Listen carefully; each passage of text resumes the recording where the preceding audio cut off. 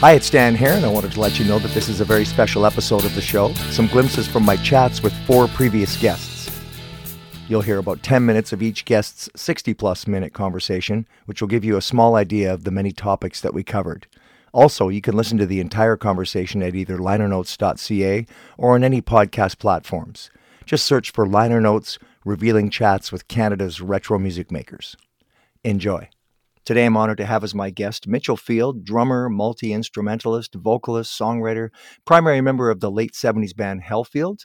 And I'm looking forward to hearing his perspective on the Canadian music scene, because Mitchell's been part of that for many decades and has much experience touring, recording, producing, and much more that we'll get into as we begin our discussion. So thanks for joining me today, Mitchell. How are you? I'm great, Dan. Thanks very much for having me. I like to play with people that are able to play more than one instrument. Mm-hmm. So as opposed to just a band, bass, drums, guitar, piano, singer, I'm kind of bored with that. I've seen that. And in fact, I've been in many of those types of setups. I'm more interested in the bass player can play drums. I can play guitar. The keyboard player plays bass. Everybody sings.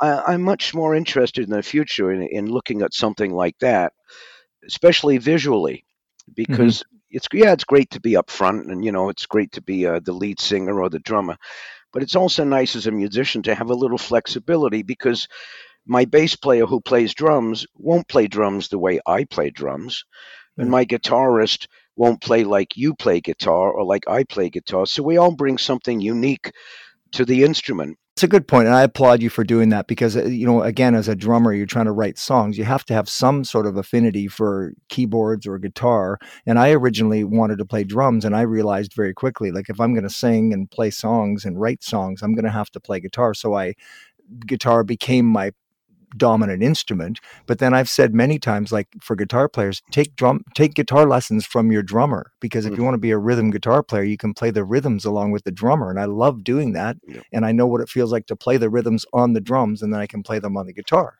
Right? Exactly. That's a great point. And it's funny, because rhythm guitarists are a rare breed, and they're very, very underappreciated rhythm guitarists. Yes. But as you say, one of the jobs of the rhythm guitarist is, as the name implies, to supply some kind of rhythm, not necessarily a solo. You have another guitarist that's doing that.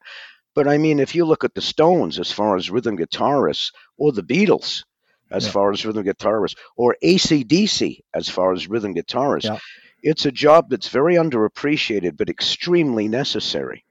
Sometimes when you get out of the recording studio or the rehearsal studio and you get on the road, after about a month or so, you notice that it's not as tight as it was. People are not playing exactly, and it starts to drift a little bit. And that's the time when you have to go back and say, okay, let's do the song just bass and drums. I want to hear exactly what the bass player and the drumming and the drummer are doing. I don't want to hear any guitar, any keyboards. I just want to focus listening to those two parts and see if they're locked in. Yeah. If the drummer is doing a busy, let's call it a busy pattern on the bass drum, and the bass player is playing a busy pattern, well, the guy that's trying to sing over the top of that, there's not going to be a lot of space. It's really important that the bass player and the drummer, the bass player is usually playing the tonic or the root of the chord, not always, but usually, and the drummer's playing the basic rhythm, the pulse of the tune.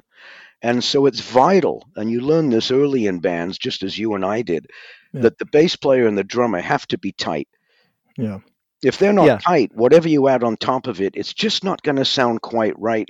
And you can't figure it out. The lay person can't figure it out. There's just kind of this push-pull effect. And that's usually based on the fact that the drummer and the bass player are not synchronized. Got to be synchronized very exactly. And it's a real skill. Yeah, and it's a good point, because it seems like a subtle point for an outsider sort of looking at it, but it's not a subtle point. It's a foundational point to making the songs what they need to be. So exactly. And as far as if you get into the studio, a bass player and a drummer we change the way we play. When we're playing live on tour, it tends to be a little busier or a little freer. As we're recording it in the studio, we have a fairly concise idea of what's going on. It's got to be fairly structured. And also, when you add in the fact that we're miking the instruments in a different way than we do on tour, everything's very close and independent. And so that the point I'm making is there's a real difference between a live show and the recorded version of that song. So you've got to be of two different minds. Yeah, that's true, and it's a good point you make between the difference between the studio and the live. Like I do prefer live. The studio can be an artificial environment. I mean, I've spent hundreds of hours in there, and you almost suck the life out of the songs by the time you're trying to focus so much to get them perfect, and then once you get them so they sound close to perfect, all the life has been sucked out of them. And it's just an artificial environment, so you got to kind of change your thinking. So that's a good point. Well, you have to change your thinking because, as you say, in the studio, as you and I know, we can do as many takes as you want. When we're playing live on stage, there's only one take. Absolutely. And either you get it or you don't. Whereas in the recording studio, you can sit there all day, as you say, hundreds of hours. I personally don't record that way. Yeah. I'm not interested in perfection at all. I'm interested in the spirit and the intent and the sincerity of the song.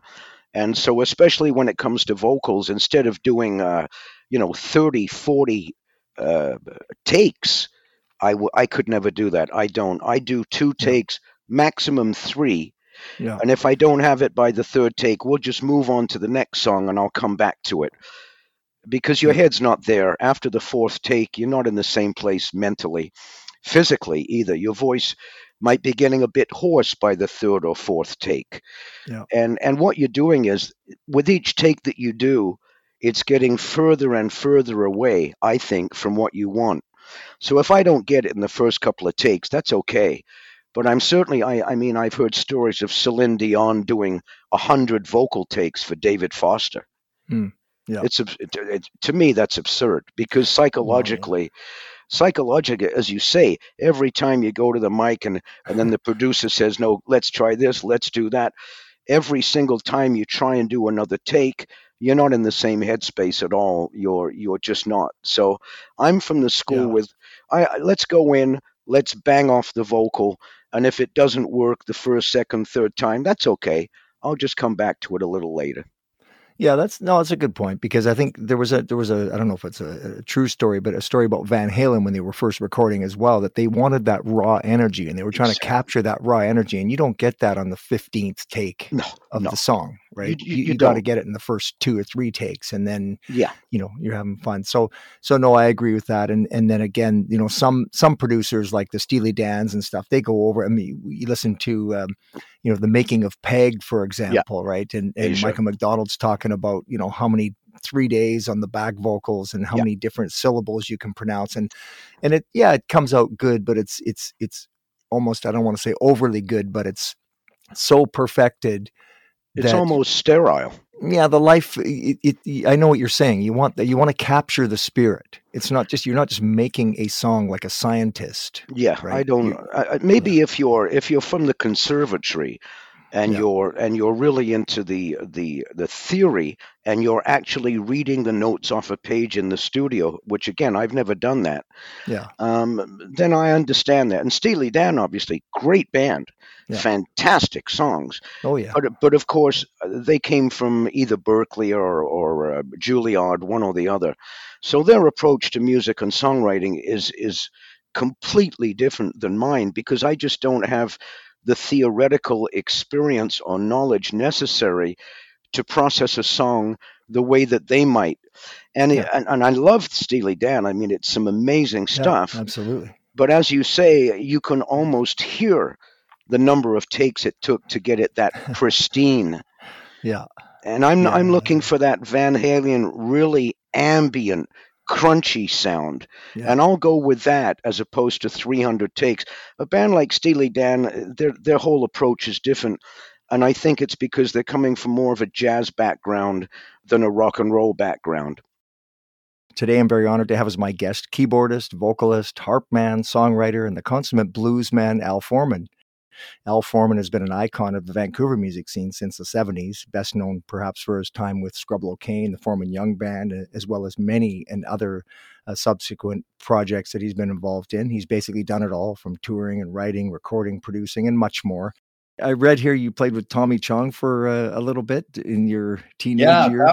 That was the first real band, I guess, that it was short lived because I was attending UBC at the time. But he had a group. It was him and a guy named Tommy Melton. They had a group called Little Daddy and the Bachelors, and I got hooked up with them probably about 1962, and that was really my first sort of foray into the. I was a part of the band for a while, but it was neat. It was a pretty good training school, and Tommy was the sort of consummate professional, and as it were, and we did a few gigs. Well, more than a few. It was a nice experience. Yeah. Most people think of him as the comedian. Obviously, he became a superstar with Cheech and Chong, but he was a musician, and he I guess he always was, and he maintained that through his life. Right, he always plays music, right? Yeah, he. I don't know when he started playing guitar. They came out from Calgary, I think, was his early roots, and he played guitar. And this guy Tommy Melton was the lead guy. They just called him Little Daddy, and so Tommy was the guitarist. I had no inkling of what was to follow. I don't think anybody did, but of course he went on to great fame with Cheech and Chong. Yeah. So you had lots of fun with your early bands. I mean, you get into music, and it was an exciting time too, because you were right at the perfect age for the onset of rock and roll. And that's so true, Dan. I was so lucky, to be born in 43 meant that I was a teenager, and in the mid to late 50s, when of course rock and roll was just coming on like a powerhouse, and everybody had to adjust and adapt, especially parents. But for young kids like myself, teenagers, it was just the greatest time to be alive and able to absorb all this music. Plus, I had begun taking piano lessons in 54. So I, by the time 57, 58 came around, I was, sort of knew a little bit about this music that I was enjoying, and I could almost play it with some dexterity. Anyway, I don't know about much more than that, but I quite enjoyed it for sure. Oh, that's super cool. And being right there, like you're kind of I talked to Robbie Lane about that too. You're kind of a living historian because you've kind of lived it too. You've watched it and been involved in it. So you become kind of a historian. Yeah, that was the other thing about it. That at the time you don't realize that, but reflecting on it, of course, years later, you're able to sort of talk about the onset of it.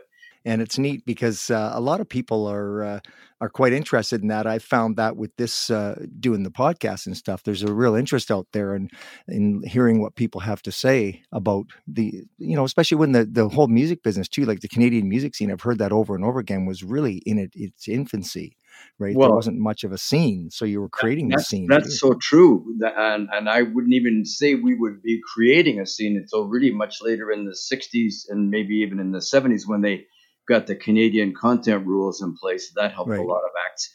But in the early years, it was sort of a few and far between. I know that Les Vogt had a record out. He had a group called the Blamers. So anyway, at that time, there was very few Canadian acts that were sort of, I guess the Beaumarks come to mind. I remember that song called Clap Your Hands. I think they're from Montreal. And then, in the early 60s, there really wasn't a whole lot going on. And of course, I think the big mainstay would be the Guess Who, but they came on, in the late 60s, early 70s, I think. Yeah. But you're right. The early scene was a developing time for mostly the groups were from American, and of course the British invasion came along. But Canadians were involved, but not in a huge way. Maybe just a few acts, Ian and Sylvia, and I guess there was groups out of Toronto, but. It was an interesting time in the development of, rock and roll in general, and then the other aspects of it that came. Yeah, that's part of the history of it. And so you played in the late 60s in Night Train Review? Yeah, that was my first, when I joined the union in 68, I actually got an opportunity to join this group called Night Train. And they were like almost like a house band at the this club called Oil Can Harry's in Vancouver. When we joined the Night Train, within about, I'm going to say 5 to 6 weeks, we went from having this little kind of a steady engagement at Oil Can Harry's to an opportunity to travel to San Francisco. We did an exchange. Basita put all this together. We did an exchange with a band down in San Francisco.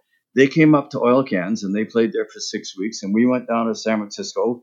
We played a place called the Dragon A Go-Go for 6 weeks. And while we were there, Basita, in his infinite wisdom, got us a showcase gig down in Los Angeles. And we went down to Los Angeles for one night. And we did this showcase gig that allowed people to see us, because this gig was set up for promoters, agents, and sort of people in the industry to check out these acts. Yeah. And we were sort of like this, import act from Canada, if you will, that did this little showcase. And from there, believe it or not, Dan, we got another gig, and that gig went from that to another gig, and we were on the road for 2.5 years. I never got back to Vancouver until Christmas of 1970. So then I was curious about, so you ended up in Scrubbaloe Caine, but you were from Vancouver, but that band came out of Calgary, no? Yeah, they kind of cut their teeth in Calgary. What happened was I went out from Vancouver. There was 3 of us that traveled out there. Jimmy Harmata was a guitarist, and a guy named Bob Kidd, original bass player, and myself traveled from Vancouver out to Calgary. And we hooked up with Henry and Paul Dean at the time. And for the first few months, I guess, we were struggling to find a drummer. And then we finally settled on Billy Macbeth. And that was the roots of, first we're called Cannonball, but that was the roots of Scrubbaloe Caine. Yeah. And we headed out to Quebec City. And that was where we really cut our teeth as a band. We worked there for, I think, at least a couple of months, maybe longer, 7 nights a week. It was unbelievable, but it was a fabulous club, a fabulous experience. And the band got quite a good band. We got pretty tight. And of course we got noticed by Don Hunter, the management of the Guess Who, through Jimmy Cale that came into the band. And anyway, that was the early part of it. Well, no, it was a great band. It was more than just a good band. It was a great band. I mean, you guys had a magical sort of combination there, I think, in some measure. And then, of course, cutting your teeth in the clubs. I mean, it cuts both ways, right? You're playing all the time, but you're getting tight. Right? Yeah, that's exactly what happened, Dan. And I don't want to sound like I'm bragging, but it was a great band. It really was part of one of the best bands that I've been with over the years, for sure. Yeah. And a lot of talent, and just some great gig experiences and camaraderie. And it was a powerhouse band. We had some pretty good times. Yeah. When you went to LA, were you assigned a producer, or did you take one down with you? No, we were assigned a staff producer, a guy named Dave Kirschenbaum. Okay. And we didn't know much about him or his track record, and really weren't that knowledgeable about producers and who to get. It was a staff producer with RCA, and we went down there pretty prepared anyway. So he didn't have to do a whole lot. We just sort of tore into the stuff that we did, and not to sort of discredit him and all. He was a fine producer, but we were already stoked and ready to go with the material. So it's pretty cool. And Paul Dean was in the band too, and he's pretty intense. I mean, he's pretty involved in pretty much every aspect of everything, right? Was he? Yeah. Did they get along okay? Was there any? Oh yeah, that was the thing about the band. We were all very much in tune with each other. Paul and Jimmy Harmata, the twin guitarists, they were having a field day with each other because they came from different backgrounds and styles, and but they were very compatible in the whole unit. Good. And of course, the fact that Henry could sing his ass off and play violin, when I'm playing B3, and we had a great little rhythm section, and of course Cale was a decent bass player, and so it was a pretty strong little unit. Denise McCann is perhaps best known as a solo artist with the late 70s hit Tattoo Man, and then as the original lead singer of the Headpins, but she's done much more than that as well, and we'll get into that in our discussion.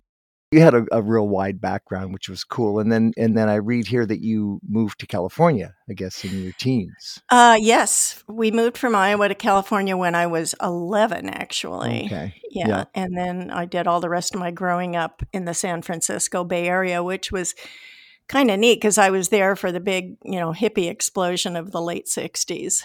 Yeah, the Haight-Ashbury time and the music and whatnot. So you kind of got yourself, you would have been young at that time, but you got yourself involved in that? Yes. Well, I would sort of sneak away and, tell my parents I was going to the mall and hop on a bus for San Francisco, as one does. And I would go to the early concert halls where Chet Helms of the Family Dog was putting on these concerts, and one of the bands I saw when they were very first starting out was Big Brother and the Holding Company. Right, cool. And, when Janis Joplin would sing, like everybody would go, "Oh my God, I did not know you could do that with your voice." Yeah, powerhouse. Really. Amazing. Yeah, wow. Well, that's a neat experience. So that was kind of your foray into the music business. You sort of thought, I need to be around these crazy people, or you just? Well, I knew I wanted to be a performer. I always knew that. I actually had thought I was going to be an actor. Like being in movies was kind of what I had put myself towards, and then it became more and more obvious that not everybody had the kind of natural and musical ability. I just thought, well, singing, that's something anybody can do. And then it was like, no, actually. So I was like, well, shoot, that's really easy. So I'll go that direction because it's easy for me. So you became a folk singer? Like you just started singing your own stuff, playing guitar? Yes. In San Francisco in the coffee houses, me and my guitar and just writing my own songs mostly. But also I did Joan Baez and Bob Dylan and, the basic of the time folk music. And then I just started writing all my own songs. Yeah, that's cool because when you look at it, it was such an eclectic sort of blend. I mean, you had your acid rock, and then you had the sort of psychedelic stuff, and then you had the folk stuff, and it was a real mix, right? Like everybody was just kind of whatever. If it's good, it's good. Yeah. And the folk scene was huge, along with all the other stuff, right? Right. Yeah. Well, I mean, Donovan was really big at the time, and he basically was just doing folk music with a beat behind it, and but it was kind of the way to go for me. Yeah. And so I was curious. So how did you end up in Canada? Like you moved up to Vancouver in the early 70s? In the early 70s. I came 1973 following a boyfriend, as one does. There you go. Yeah. To a little town called Cedar outside of Nanaimo. Right. And I stayed there for about 6 months and kind of quickly went, you know what, I think I need to go to Vancouver because there's really no opportunity for me to sing or play here. Yeah. And by then, the boyfriend thing wasn't working out anyway. So I went to Vancouver. Yeah. And I just, I didn't know anybody. And I started hanging out at a club called Rohan's Rock Pile and asking people, could I get up and sing with you? Or could I sing during your break? And they were like, yeah, sure, whatever, fine. And I would get up and play the dulcimer, which was what I had brought with me because it was smaller, and sing my songs. And people would tell me about recording studios. And I just walked into one day. Yeah. Basically, it was called Timber Sound. I basically walked in and went up to the reception desk and said, "Hi, I'm a singer, and I wondered if you guys ever need a singer." They basically, and someone came out, and the receptionist called, I guess, the guy who was in the studio, the producer, and he came out and he said, "Well, yeah, actually, we're doing a recording right now that we could use some backup vocals on. Can you do backup?" I said, "Oh, yeah, I can sing harmonies and whatever you want." And they said, "Okay, come on in." Wow. Now, you have to realize that I had lived in San Francisco and I had been in bands there, and I had tried to break into the recording. And I had done some recordings with bands and, sung in studios with, other famous bands in the other rooms. But it was more like, who do you know? Yeah. And, you can't get in the door unless you know somebody. And then for me to just walk into a studio off the street and have them say, "Oh, sure, we have work for you. Come on in," was just, Amazing. I went, I need to move here. So I basically came back down to San Francisco, packed up everything I owned and moved back up to Vancouver and never left. So you went into a studio and then you ended up recording your first single. I guess it was It Still Hurts, right? That was the country song that you did? Yes, it was a kind of a country song. Guy and I did. And he sent it out to all the record companies, the Canadian companies, and they were all in the East, Montreal and Toronto. And it turned out that one A&R guy in Montreal for Polydor Records really loved it, was looking for new artists and said, "We want to sign you." And it was like, wow, great. He said, "Okay, we're going to release this. We need a B-side." And it was literally the only thing we had recorded to that point. Okay. So, I said to Guy, "Well, we got to get in the studio. I have this song that I've been, the song idea I've been working on about a guy who is like tattooed on a woman's heart, and she can't, even though he's not good for her, she can't let go of him." And he was like, "Okay, well, let's work on that." And we went in the studio and recorded Tattoo Man and sent that to them for the B-side. And he got back right away and said, "Are you freaking kidding me? This is not a B-side. Oh. We're still committed to putting out It Still Hurts, but this is a hit and we're going to put this out on its own. Oh. You now need to do a B-side for that one. And we still need a B-side for the country song." Tattoo Man was big. I mean, it was all over the place. We heard it lots.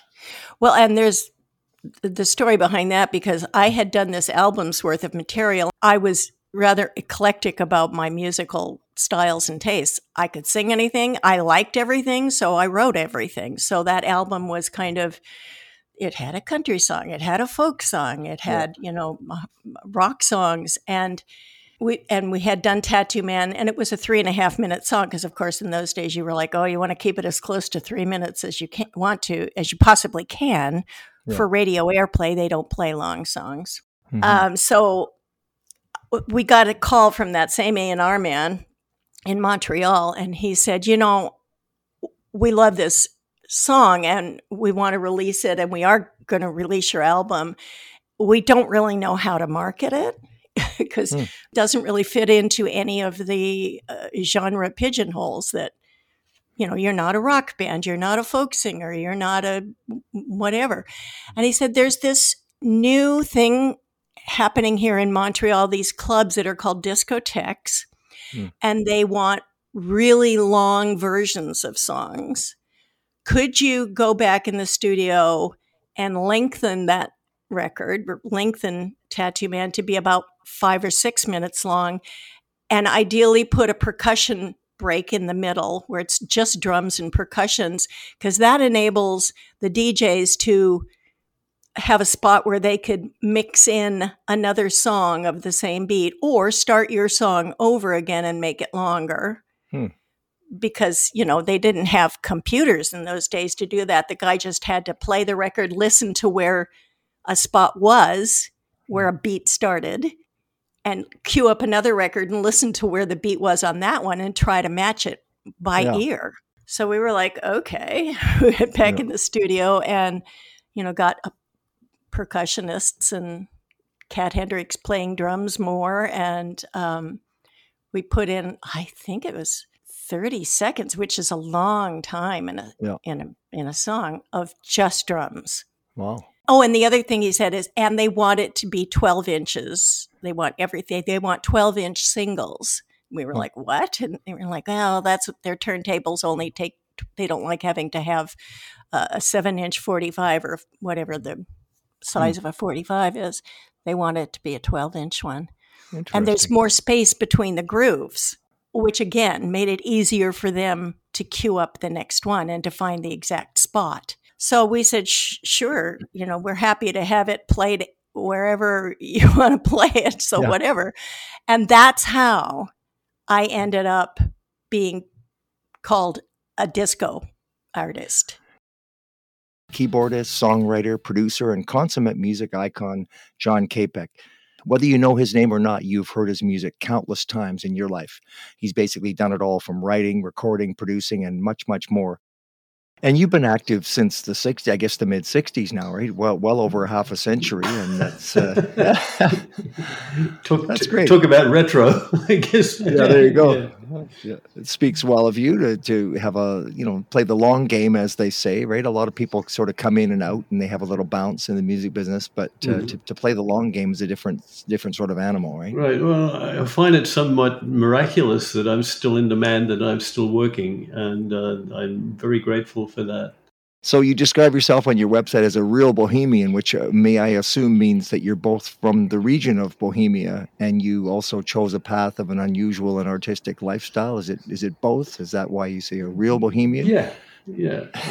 I mean, I have to say I admire the kind of romantic lifestyle where a bohemian kind of connotes a sense of freedom, which is a sense of artistic freedom. So did you have a sort of defining moment where you thought, I might be able to make something out of this? The defining moment was the 60s and a tremendous amount of chemical influence at the time that also was deeply associated with the music of the time. Early on, in the early 60s, there was a resurgence of Dixieland traditional New Orleans type jazz. So the very first bands I played with were Dixieland jazz bands at the age of 16, where the leader of the band would come pick me up from my house because I couldn't drive, and off we'd go to play gigs. And so we were very interested in the very early New Orleans Dixieland jazz bands of the era, and trying to sort of emulate that. And that led to me listening particularly to the piano players, to the boogie woogie guys, and then that kind of had a direct line to somebody, Jerry Lee and Little Richard, and then that led to the Rolling Stones. And ultimately, all I ever really wanted to do in life was to join the Rolling Stones, but Mick never called, so off I went. So. But isn't it neat how broad things become? You have this broad experience, Dixieland and a bit of jazz and some boogie woogie and then the rock stuff. And of course, the classical is always a backdrop to all of that. Yes, and the classical is really ultimately how I have retained my chops, because the challenge of that particular music, particularly of Bach, where he'll do 3-part inventions where you're actually playing 3 different themes at the same time. The complexity and the beauty of that, is where my chops sort of. I managed to keep them up for some time, except for the last couple of years where I've gotten so busy, the piano has become a piece of furniture in the corner of my room. Are you still able to play? Are your fingers getting stiff? Or They're are you still getting fairly fluid? Seriously stiff. Yeah. I sort of, when people ask me to play, I kind of have to fake it a little bit these days. Yeah. I always hope that I can find the time and the discipline to get back. Well, like someone said to me once, but I would say to you about piano, like your piano playing on your worst day is much better than my piano playing on my best day. So, I mean, one of the things about my piano playing and my composition and the way that I approach music was I always wanted to play guitar, and never had the time or the motivation to really learn guitar. But I learned a way of creating guitar-like chords on the piano, and interesting. And usually my chords only have 4 elements to them, and so kind of like you would have 4 strings on a guitar or 5 strings, and so that kind of defined my particular niche and my style by the voicings and the chords that I create on the piano. So my writing and the way I play is unique. It's unlike anybody else has ever done. piano player always gets called on to kind of be the leader of a rhythm section. And I started to get a lot of calls in Sydney to play on recording sessions for various artists. I guess the most well-known one at the time was Rick Springfield. There's still a video up on YouTube of me playing with him at the time. But I was playing on pretty much many Australian stars of that era. That would be late 60s, early 70s. So what happened was an artist by the name of Carl Erickson, who was, we had the Vietnam War at the time, and he didn't want to deal with it. He was from Wisconsin, ended up in Australia to try and not get drafted. And he was a singer-songwriter. And he came to EMI Studios in Sydney, where he'd gotten a record deal looking for musicians. And he and I connected, and I ended up playing with him on the album. And shortly after that, he was disenchanted with Australia, and he moved to Toronto in 73, got a record deal with United Artists in Toronto, and we stayed in touch. And he called me and said, "Man, I'm dealing with producers here who don't get what I do. Will you come to Toronto and help me with my album?" So being the bohemian that I am, I thought, sure, I'm up for an adventure. In that series of sessions, I made some wonderful connections with the kind of the then elite of Canadian musicians and producers, and that was the main guy on those sessions was the acoustic guitar player, a fellow by the name of Paul Mills. Paul Mills went on to work for Radio Variety at CBC that were producing broadcast recordings, which were made to foster Canadian talent. And they weren't for sale. They were sent out to the CBC radio network to help foster Canadian talent. So Paul and I had a musical connection, and he started hiring me to play on just about every up-and-coming Canadian singer-songwriter who managed to record with the CBC. And, and through that same connection, I met Ian Thomas of Painted Ladies fame. And if you listen to Painted Ladies, I got hired for that session. And the clavinet that is played on that record, that's me. I mean, that clav part is world renowned. I mean, that was an instant hit song, and that was a real signature part of that song. I love it. I still listen to it. It's still on my playlist. I listen to it all the time. And that's one of the great and wonderful things that's kind of been a gift to me, that a lot of the stuff I've worked on, like 40, 50 years after the fact, it's still getting played. And so I guess I must have done something right.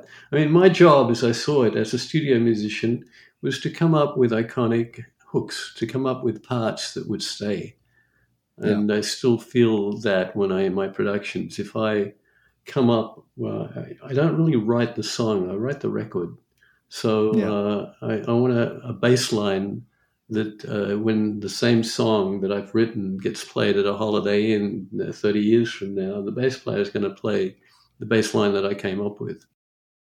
So what was your connection with Mark Jordan? How did you hook up with him? You guys obviously made a real bond, right? You guys. What happened was sort of interesting, that I didn't understand Canadian music, and I still sort of don't. Canadian music to me, and what I experienced, especially from the singer-songwriters, apart from even including Ian for his similarities at the time to Neil Young, to Joni Mitchell, to a guy like Stan Rogers, that was completely antithetical. It had nothing to do with the kind of music that I was doing in Australia. Everything that I'd done before then was black music influenced. And Canada was kind of very white, I guess, and a lot of the influence of the East Coast maritime music, and I sort of didn't understand it. So when I played on a lot of these records, I played out of some degree of ignorance of understanding the genre, but still gave it my all. So Mark was one of these, very lyric based. He had some lovely melodies, but it was just another session for me. And my wife at the time heard this stuff, and she said, if you're going to invest any of your time, energy, and money into anything here in Canada, Mark Jordan is the guy. She heard it. I didn't. So I followed her advice. We went to a club called Edgerton's where he was playing in Toronto, and I listened to him and tried to understand what he was doing, and started to feel like there was something there. And so we started working together. Thanks for checking out these short bits from my much longer conversations with previous Liner Notes guests. Don't forget you can listen to each full interview at either linernotes.ca or on any podcast platforms. Just search for Liner Notes, revealing chats with Canada's retro music makers. Until next time, I'm Dan Hare.